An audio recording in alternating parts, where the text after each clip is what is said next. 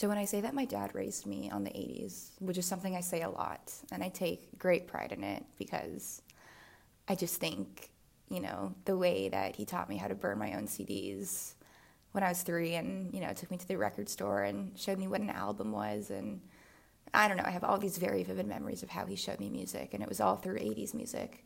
And I just hold such a love and adoration for that.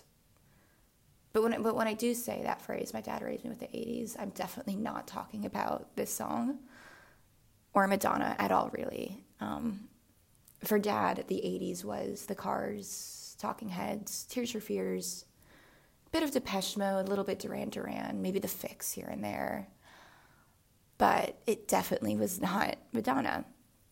So that was kind of something I think that my mom showed me. And honestly, she's not even a huge Madonna fan either, but she does love music videos and she loves pop culture. And this was obviously such an iconic debut. And Madonna is just like an undeniable icon. Like you can look at it from any lens and she just is. But this song being one of the first singles, if not the first single to really chart and put her on the map, it's a really special one. And to be completely honest, I never used to like this song.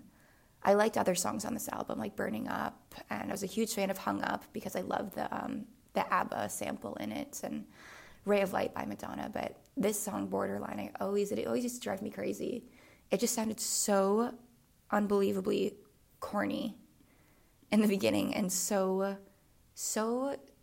quintessential 80s that it almost felt like a bit of a parody or like a mockery in a certain way. But, it is, a 6-7 minute song, and any song that's long always has a little, secrets and nuances buried in.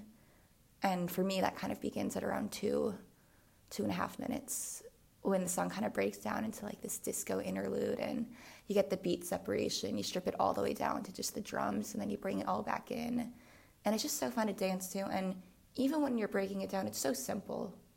And I think that's why, even though they're like different artists from the 80s, both my mom and dad love that era so much because it was just so simple. It was just about dancing and having fun, kind of like disco and hedonism and all of that. But it's all just about enjoying it at the most surface level aspect. And I think there's just something so rich and beautiful about that, even if other people perceive it to be shallow. It's also kind of why I find it so funny that like the one artist that my dad absolutely loves besides all of his 80s galore is Pink Floyd, because they're quite literally the opposite of simple.